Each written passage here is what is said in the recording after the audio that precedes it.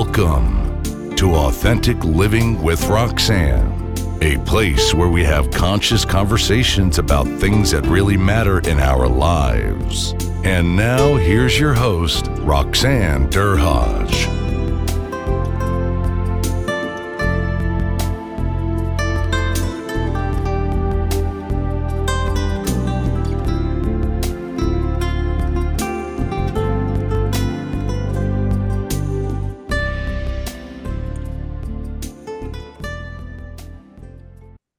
Hi everyone, it's Roxanne Derhodge. Thanks for tuning in again today to Authentic Living with Roxanne.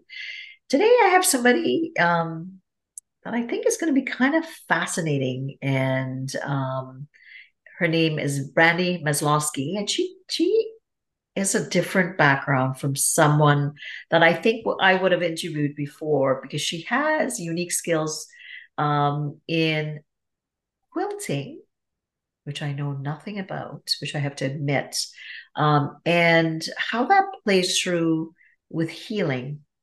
So, Brandy is a speaker as well, and so I'm very, very curious about what she does in the world and how does one grow up to go out and speak and train and heal others through quilting. So, Brandy, thanks for being here today. Thank you, Roxanne. I'm really excited to be on this show because this is just such an important topic, talking about how we can use craft in our life to help with our own personal Well, I often think, right? So I have a son, and when he was young, I would do crafts, and then he kind of phased out, right? So, I did it, which I loved, because when you're younger, you think nothing of all the stuff that it's such an important part of play, right? We think nothing of it, but when you start to kind of get older, and you don't think of it as an option. So I think I love the fact that you do it, and I want to learn kind of what you do. And for people that are listening to the audio, you're not going to see this room that Brandy's in, but I can see there's like spools of stuff and drawers, and there's a Canadian flag back there in a picture. Lots of it just looks like a kind of place that you'd want to tinker around in. So, Brandy, tell me, how did this is going to be interesting. How did this all get started? Well, it is kind of an interesting story because I have moved in my career from firefighter to quilter to quilt professional. And it's kind of like one of those stories where you've taken your side gig, your passion, and you've made it your real deal. But I have a history in firefighting in central Canada. I was a firefighter for 15 years before I moved across Canada to BC. And in those 15 years as a firefighter, I experienced a great deal of traumatic incidents on the scenes and moved into the public education to sort of get away from that, what I was seeing and trying to deal with. And then once I moved into public education, I had the trauma of a toxic workplace. So there are all kinds of things that have happened along my life that, made me feel like I was too much or I was not enough, or, I felt like people were saying, who do you think you are being a female in this man's world? And those kind of things. So I dealt with all that for many, many years. And eventually I just had to walk away from that because I couldn't cope with how to deal with it or make it better. I wasn't going to change other people. I had to fix myself and deal with the healing myself. So we moved across Canada, and my passion for quilting was always something that I did on the side. And I didn't realize until a decade into it that I was using this craft as a form of healing for myself. And, every time something traumatic happened in my life, whether it was the workplace or the loss of a grandparent, I would dive into my craft room or my studio and I would just start creating, and it would really help me work through those emotions. So that's kind of the beginnings of my story, and it just blossomed from there. So let's back up a little bit, because um, that's an untraditional career, Mhm. right? At the time, you were probably getting, and it's still pretty untraditional for females. It's I would say it's coming along, but it's still not a conventional job that we would hear about a lot of females going into. What made you want to enter into firefighting? That's a really good question because I don't like looking back. I think, why on earth did I put myself through that career? But the reality is, I had an English degree. I didn't know what I was going to do. Was I going to become a poet? Like, what do you do with an English degree? Was I going to go into education or physical education or something like that? And right at the time when I graduated from university, I saw this big ad in the newspaper for, we're looking for firefighters. And I thought, I mean, it just hit me right in the heart because, I mean, decades later, having gone through years and years of counseling, I know that I became a firefighter because my dad's a firefighter and I wanted to please him. And my uncle's a firefighter. My great grandfather's a firefighter. And it really hit me in the heart. But back then, I had no idea I was trying to please a father in a family that was split up and all that kind of stuff. Now I understand what I did. But going into firefighting, I really believed that women were equal and there, everything was kind of wonderful and, women's lib was over. But I was really quite wrong when I got into it. And I face the challenges every single day that women face to this day on jobs that are primarily led by men. Hmm. So interesting, right? Like, because you grew up in a family that clearly, as a girl, you thought nothing of entering a male dominated kind of environment. So you think, hey, I'm gonna become a firefighter, right? And Yeah. then you go in. What were some of the, I'm gonna say, rude awakenings that you came up against as a young firefighter? Well, the first kind of surprise was that my father was so supportive and amazing going through the process of becoming a firefighter. But the first thing he said to me was, "Oh no, you don't want to be a firefighter." And I was like, "I can do it." He goes, "Oh, there's no question in my mind you can do it." He goes, "But you're going to be dealing with some stuff." He knew how I was going to be treated before I even got on. But regardless, he backed me up, supported me, lifted me up. We worked so hard together to help me pass the physicals and everything. But the big thing that I encountered, the first thing that really opened my eyes, was in the job related physical. So it was a 9-month process way back then in 1995. It was 9 months to get on the job for me. And we went through all these different testings and physicals. And the last thing was the job related physical. And I went to that physical. There was about maybe 24 people that day doing the job related physical, all men. I was the only female that day. And one by one, people were failing out because they dropped something or fell off.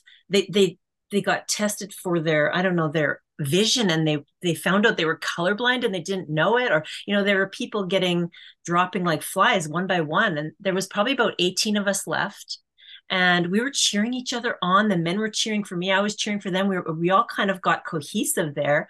But the last thing we did that day was the ladder lift. And this is the thing I'll describe, where you have to walk up to a line, pick up a ladder, put it on a wall, and then take it back off the wall and put it back behind the line without lifting your ankles when you put it on the wall.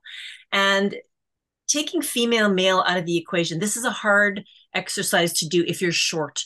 And I'm generally shorter than the average man. I'm 5'8", so I'm pretty tall, but a lot of Which is not short. yeah, I know. And so, but a lot of men are 6 foot tall, right? And this was designed for men. All these exercises were designed with men in mind. And so this was really difficult for me to do. And so I did it, and I had practiced in my dad's barn over and over again. We knew this test was coming.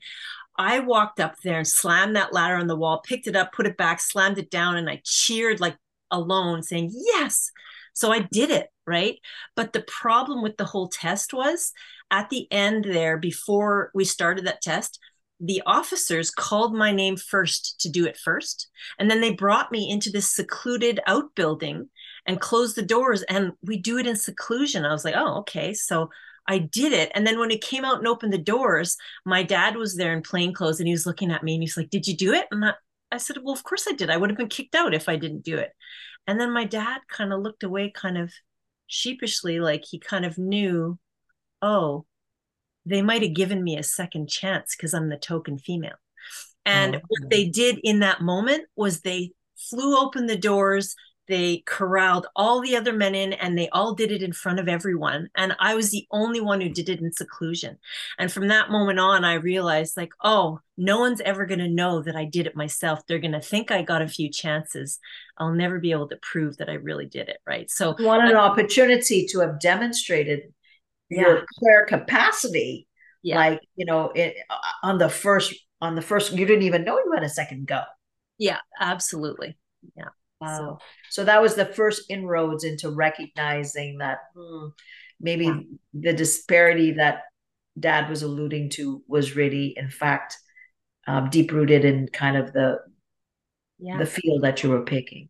Yeah, and he knew, like he really knew deep down that I was going to be treated quite poorly throughout my career, but he also really believed I'd be able to deal with it. And the next big thing that really was kind of crushing, like kind of, you can get your spirit crushed a little bit by bit. And the next thing that happened immediately in the first 16 weeks of training, once I got on the job, was the officer in charge told there was a couple females in the class, which was really unusual. And he told two of us who had long hair that we had to cut our hair off. And he said it was in the collective agreement, and he made it sound so official. And there was this beautiful Black woman, a friend of mine, who had to cut her braids off, and I cut my hair off. And when we got on the job after 16 weeks and we met a couple of the other women on the job, they were like, you did what? You do not have to cut your hair off. You simply have to have it off your collar and curled up and under your helmet. And I was so devastated, mostly for Rose, really, because she had these gorgeous lifelong braids. And never to this day has she ever grown them back. I mean, I was lucky, my hair grows quite quickly, but it's Brandy, just, what year was this in? that was 1995. Not that long ago. Yeah. Wow, wow. And when we confronted him later, like, we didn't have to cut it. He's like, yeah, well, you really should have. I wanted you. I thought, like, it was not, it was his own personal decision to tell us that. And it wasn't anything we were required to do. So it was pretty A sad. lot of opportunity to have things to heal from, Yeah.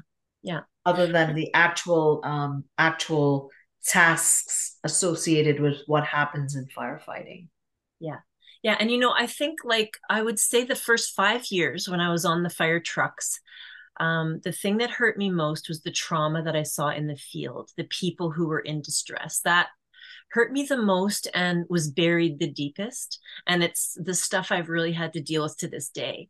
I loved the men I worked with in the fire halls, and I was really able to deal with, the men I worked with by rolling things off the back and having a lot of comedy involved. And I worked super hard and took every course, and I was like top of my class in everything. So the fact that I excelled so well really kept me, in the good books with a lot of these men.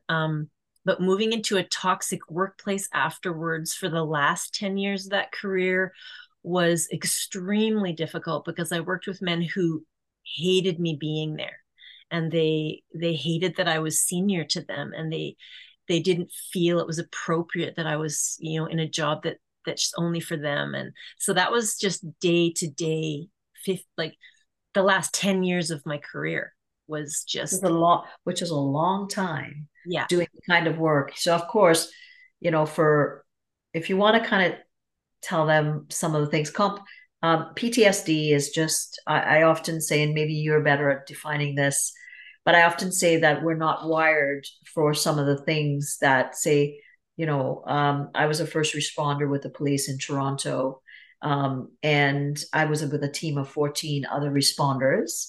We were victim services. We respond to the victims of crime. I'm sure you know of, because you would be deployed oftentimes at the same time as the police. On my team, and goodness, I was probably I was talking about 1991.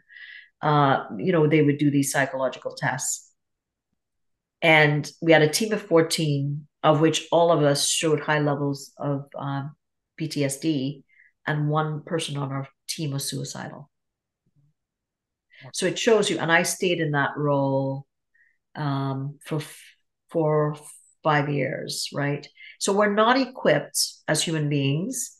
I think short-term stress, absolutely, but in these EMS roles, police, paramedic, firefighting, police officers, first responders, like in my case, the body and the brain can only adapt to certain things, and then eventually, what happens is that we I'm going to say they'll use the word split our thought and feeling to be able to cope and be able to keep ourselves together. But the brain and the body eventually keeps those symptoms that shows itself in other ways. So I don't know if that makes sense or if there's something that you would share from your perspective. What are some of the symptoms that started to develop in you that made you think, oh, I gotta do some healing stuff for me? Well, the first real experience where I realized something is seriously wrong. Something is seriously wrong was I asked, one of the chiefs if I could go to this workshop, the city workshop called Stress in the Workplace. I wanted to learn about, because I was just like not doing well and I was sick and I couldn't figure out what was wrong with my body. It all became physical for me and I got very, very ill, lost like 20 pounds. And I went to this Stress in the Workplace. And so during this seminar, we learned all about stress in the workplace. And then we filled out a stress test at the end.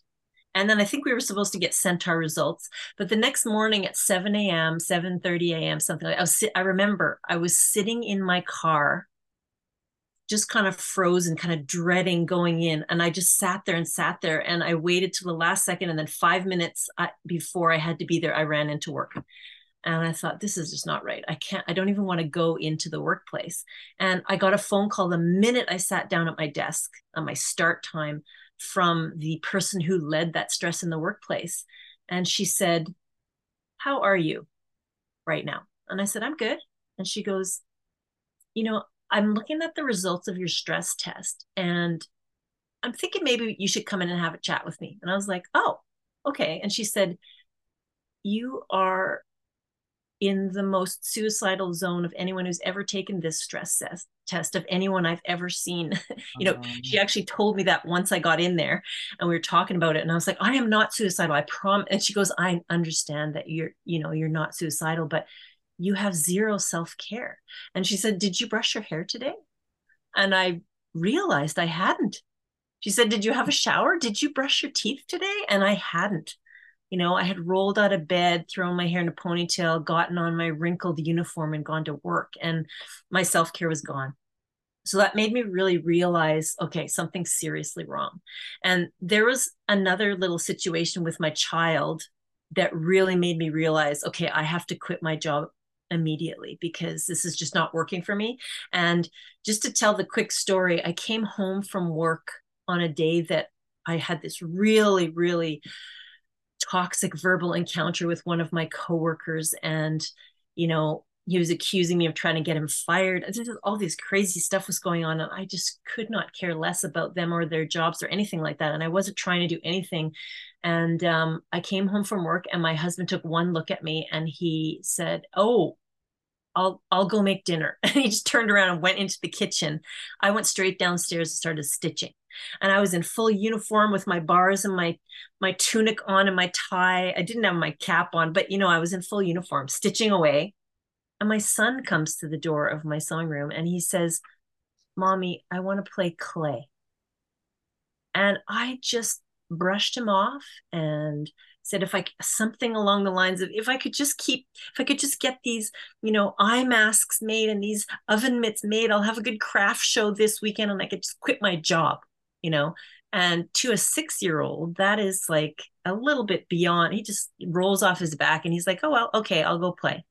And then a little while later, he comes back into my room with a handful of paper money that he had made for me so that I could quit my job. Oh my goodness. And I just burst into tears. I had this sudden realization. I haven't even greeted my child. I hadn't picked him up. I hadn't swung him around. I literally slunk down into the basement just to try to do something methodical with my mind to get over what I'd had to face that day. And, that money that my son made for me made more it meant more to me than any other money I will ever make in my life. And it made me realize I need to focus on my family. I need to focus on self-care, and I need to leave this situation immediately. And that was my first big realization. Okay, we've got to figure something else out. And it's funny, right? Like, when I decided to go into the psychological field, I was a first responder at 22 years old, right? And I remember, my very first call. This is me, right? Like, I'm ready. I'm 22. I know everything, don't I? Yeah.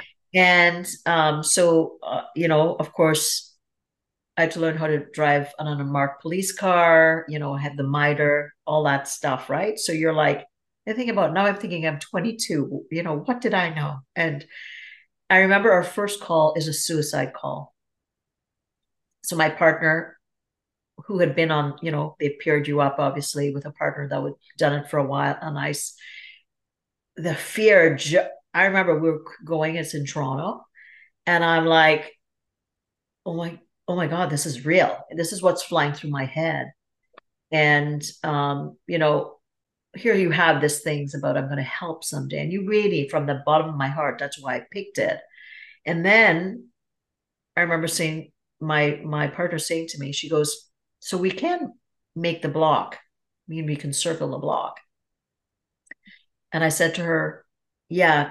And this is my very first call. So my visceral human reaction is kicking in even before going in. And this, you would understand this. And she says to me, of course, she's been in that role. She goes, well, we can hope. And this, the concept of the humor being, I'm probably going to be called out in this, but the black humor of trauma. Yeah. And she said, well, I hope it's a clear wound. Yeah. And I went, what? Not thinking about it. Now entering the scene. Yeah. It was, meaning that there wasn't, this as a firefighter, there wasn't devastation everywhere. And then of course we're dealing with the family, right? As the coroner is taking the body out on the other end. And for the first time, this is my first call. I'm like, and we were there, I don't know how many hours, obviously, to deal with the family. And the cumulative effect of that, I think people don't understand. And you would get it. You were a firefighter. I lasted, like I said, 4 to 5 years in mine.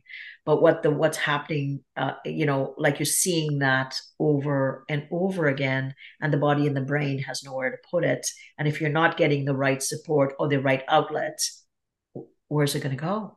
Yeah. It has to go somewhere, so right? True.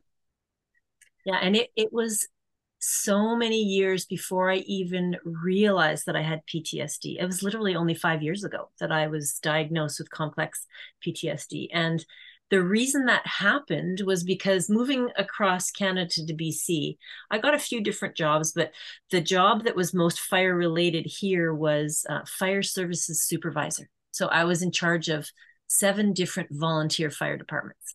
And something happened along the way where 2 different firefighters that I was responsible for, I needed to get them counseling because they had experienced something traumatic and they weren't coming back to the job. And I was reaching out to them and I was trying to give them the numbers for counseling, and they're like, no, we're good. But they weren't coming back. They weren't volunteering anymore. So I went to a conference in Victoria. It was fantastic. It had a lot of public education aspects to it, but there were 3 or 4 different seminars on counseling, PTSD support, team building type of things. And I went to this PTSD one. And previously, I always associated PTSD with the military. As a firefighter myself, I literally had never even considered that firefighters would have PTSD. We're like, we can deal with it ourselves. Like we just don't even talk about that. And so I'm looking at this PTSD presentation, and he's talking about all the different things. And then he lists off a dozen things that you want to watch for if your firefighters have experiences, they might have PTSD and you might want to bring in support. And I had personally experienced 10 of the 12 things that he was talking about in my career, in just the 5 years I was on the trucks. Yeah. And so after that presentation, I thought, oh my gosh, I might have PTSD. I went into a washroom and sat on a toilet fully clothed And I just burst into tears. And I phoned my husband and I was like, do you think everyone who watches this seminar just thinks they have PTSD? And he goes, no, Brandy, no. He goes, just go and check it out. Go for counseling and find out. And just 5 years ago, I went to counseling and I went to 4 or 5 sessions. And finally, I said to the counselor, I said, are we kind of ruling this out, or do you think I have PTSD? And he goes, oh my goodness. He goes, I diagnosed you on the first appointment. If I haven't been clear, I'm not doing my job very well. But yes, you have complex PTSD, and you've been dealing with it, whether you know it or not, with quilting for decades. So Wow. you've kind of been self-soothing that way. So, and it was such, some people might think, oh, it's such a big label. You're labeled with, no, it's not a label. It's a freedom, actually, to be diagnosed, because you know that you're not crazy. You know that you don't have a physical illness or something that it's the actual anxiety and trauma that you're experiencing over and over again that causes those physical symptoms, and you can manage it. You can really do it. Absolutely. And it's, what I often say, Brandy, and I've been a first responder. I worked for one of the biggest behavioral health companies in Canada. Now they're international, but even before that, I was in EAP services. So I would do trauma responses. So, I mean, I've lost count of how many I did over my career. And still, I can still remember the one. It was a murder suicide. Yeah. And it was 11 Division in Toronto. It's funny how you remember the details. Yeah. And I'm from Trinidad and Tobago. That's where I grew up. And it was a Trinidadian family. Mm. And they had 6 children. And what happened was generally, with all the 911, the police were supposed to inform Yeah. the 6 children. Well, guess what happened? There was a mishap. So myself and my partner had to inform all 6 children that they no longer had parents. And the one little one, and I was telling the story to my friend the other day, one of my girlfriends the other day. I think the littlest one, there was a clown. We had stickers, and of course, you're trying to deliver this message, and we were coloring it, and I think the little child took the sticker and stuck it on my jacket, and I came home, and I think for about maybe 4 to 6 months, that sat on that jacket, and then eventually one day I was going through it, and I thought, I have to get rid of this. And that memory will, I know, last with me for the rest of my life. Yeah. So, if you think about soothing and the fact that you're sharing about dysregulation, and, we need first responders because unfortunately bad things happen in all our lives. But it's the things that happen in their worlds, like in your world with your little boy, because you're trying to go back home and be mommy and wife and friend and part of your society, your community, and it's not just letting it happen like it did for me. So that's why soothing is such an important word. And so, I mean, I'd love to talk a little bit about, you figured it out. You had figured it out prior to Yeah. even starting in EMS. So tell us about the quilting, because I find that very fascinating, that, something that one would not think of as being a strategy that you would use, and how it has helped. Yeah, and I didn't really actually know that I was doing that all that time until the psychologist or psychiatrist. I'm not even sure if I had a psychiatrist or psychologist, but anyway, until my counselor told me that I was doing that, I didn't actually know. But the first time that I really recollect stitching through something I was really dealing with emotionally was when my grandmother passed away, and this was in the 90s, but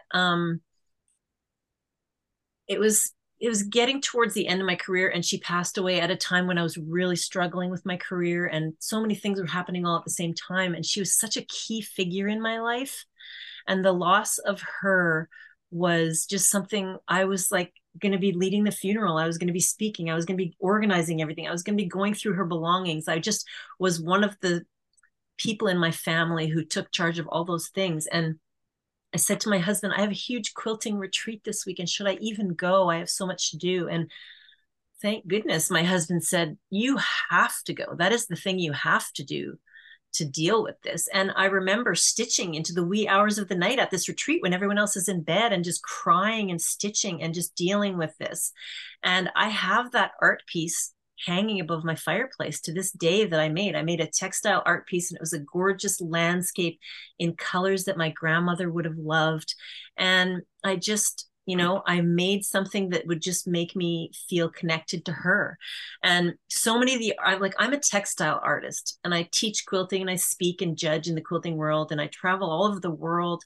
But the thing that I really do is I bring artfulness to quilters.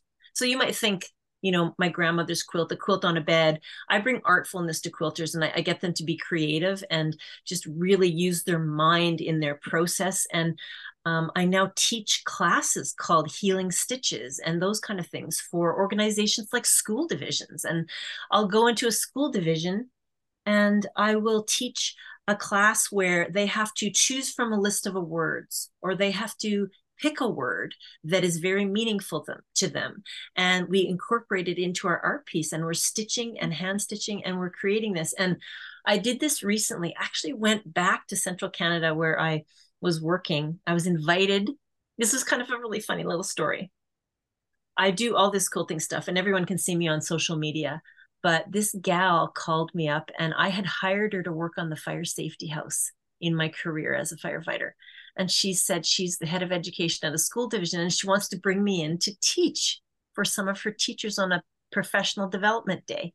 It's kind of comes full circle, right? So I go in and teach, and we're choosing our words and creating our art. And then all of a sudden I realize 3 women, teachers, art teachers, counselors, 3 women at this table are all sitting there crying together.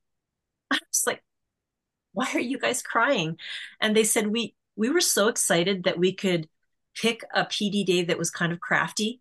And we're all just realizing in this moment that we're all dealing with a trauma that happened to us a few weeks ago in our school, where a child committed suicide.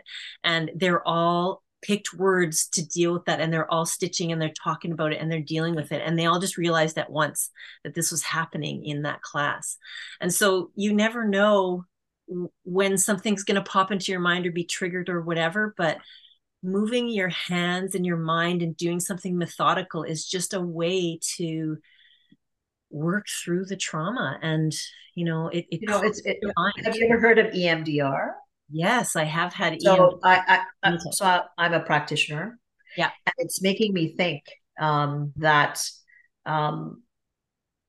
and this is coming just off the top of my head now with your quilting, because I hadn't really thought this through, is that with trauma, with the 5 sensory, what happens is the body and the brain takes what it needs to be able to cope through something that generally I say is unbearable. Yeah. And then it's like having bits and bytes coming at you, right? Yeah. It could be a thought, it could be a feeling, it could be a body sensation, whatever. Yeah. And EMDR, with kind of, it's a process where you go back and forth with the left and right hemisphere, with either sound or touch. But what it does is it simulates the right and left hemisphere to get you outside of the conscious brain into the unconscious brain. So I'm thinking about your description here, right? So think about it. It's kind of like you're so focused with the tactile, the sensory, emotion, that I wonder, and this might be something for you with you in your kind of world, because you live in it, about if that's the override that allows people to drop down. But because what we know is that with trauma, there's no beginning, middle, and end. Yeah. And with reprocessing of trauma, that's the context that you're actually putting in. So I wonder if that's what the quilting does, is it gets you to go back to that earlier version of whenever the trauma event occurred. And then you're just kind of touching it and by staying outside of the conscious brain. This is that just came to me in a wave, just listening to the quilting. Yeah, and it's so fascinating because if you think of my particular case, in my counseling, we've dealt with two completely different things. So I have this recurring trauma that was traumatic events that I witnessed. Those are completely gone. They're so suppressed, I can't remember any of them. None. And so that's really concerning. And that's something I've been dealing with for years in counseling. When it comes to the toxic workplace, I remember everything. So it's completely different, right? So when if I'm figuring out how I'm going to deal with the stuff that is so suppressed that I can't even remember, like there are times when I don't even know any of the details about some things. So I'll give you an example. Like people who do not have PTSD don't really realize, oh, we'll just remove the trigger and you'll be fine. No, it doesn't work like that, right? They don't realize how it comes about. So I was recently judging a quilt show, and I was traveling and I put some deodorant on, and my travel deodorant was so worn out that it crumbled and it ran out. So I had to run to the store, grab some deodorant, and I came back and put it on, and I thought, oh, I hate that smell. Why did I get baby powder? Darn it. I was disappointed with myself. For some reason, I hate that smell. But then I had a shower at the end of the day, went to bed, and I had the worst night terrors I have had in ages. And this is part of how my PTSD manifests in night terrors.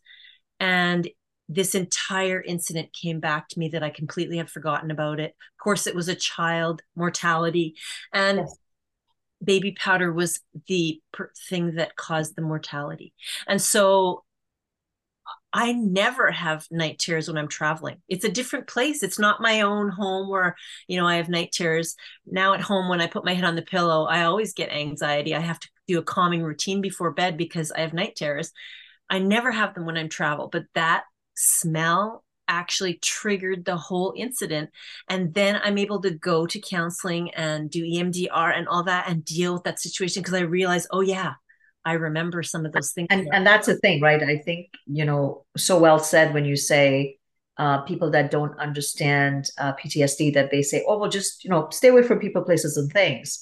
Yeah. But I always say it's the subtle little buggers that are in the recesses of your unconscious, like the smell of baby powder that you don't even remember. And then all of a sudden something comes up because I always say the brain and the body is ready to release it, if that makes sense, right? And people go, what do you mean? I go, no, seriously. If that wasn't safe enough for it to come up at that time, the body and the brain would not have released it, even though you're thinking, Roxanne, that's night terrors. Who feels good with those? But, if it's too quick, that's where, unfortunately, it can be tough on the person, right? So it's fascinating, how things do evolve when the body and the brain comes about. So let's talk a little bit more about the quilting, the connection, the feeling, and kind of what you do out there, Brandy, in the world. Because I think you and I could probably keep talking at with all the stuff. And I'm so glad that we got connected the way we did. What a fascinating conversation to have had today. Tell me a little bit more about that and kind of more about what you do out there in the world. Like you said, you do this internationally, you speak, those types. I'm sure people that are listening are curious as I am. Yeah, absolutely. So my business is called Quilter on Fire. So firefighter to quilter is kind of a fun play on words, but I teach and speak and judge quilt shows. And I have a podcast called the Quilter on Fire podcast. I've been doing that for years. And so there's three things that I bring to the world. I bring education and teaching quilters to become artful in their quilting. I have a community with my podcast, and then I have quilt travel destinations. So I travel all over the world to quilt shows and I bring tours of quilters. And I've really turned my, turning craft to healing into a huge part of my business because my lecture is called Your Mind Matters. And I have multiple lectures. One's on judging. I have a few different lectures, but this trunk show, we call it in the quilting world, is a show where I show all of my work and all of my quilts over the years. But I've infused 5 messages into my trunk show called Your Mind Matters. And the messages, the reason I decided to do these messages is because it's helped me so much. And although I know, I'm very well aware that not everyone has PTSD, there are people out there who have it and don't know it.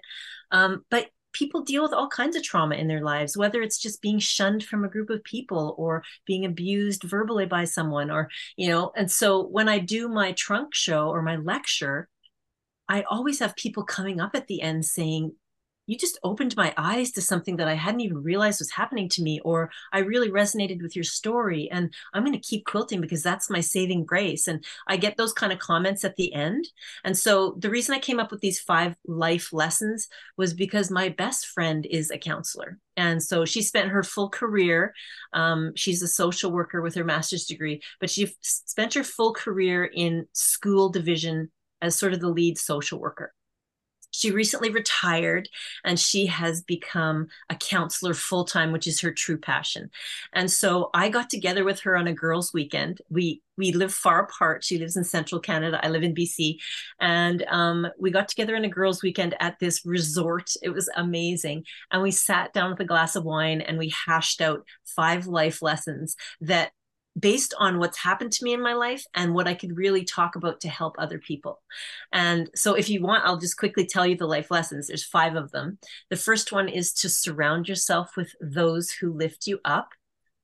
The second lesson is to quilt to de-stress and calm your mind. The third life lesson is to practice gratitude and affirmations and form good habits. Number 4 is to do the work before you're ready in the quilting world. And then life lesson number 5 is the one that's most important for me, and that is care for yourself first. So many people care for others, care for others, care for others. And if there's anything left in the bottom of their cup, they care for themselves last. And that's what I do most. So, just trying to teach my son, I'm telling him, care for yourself first until your cup is overflowing, and then you can give to others as well. So what an amazing 5 steps, like such good learnings. And this has been, thank you for your time. And for anybody that is listening, that, and I think, for senior leaders to really listen, to think it doesn't, we were talking about EMS services, but, trauma, be it small or big T trauma, is the reality of what is happening out there in the world. And someone may be working with you, but you have to still think that they bring themselves with them, and they may be experiencing some of the things that we've discussed today.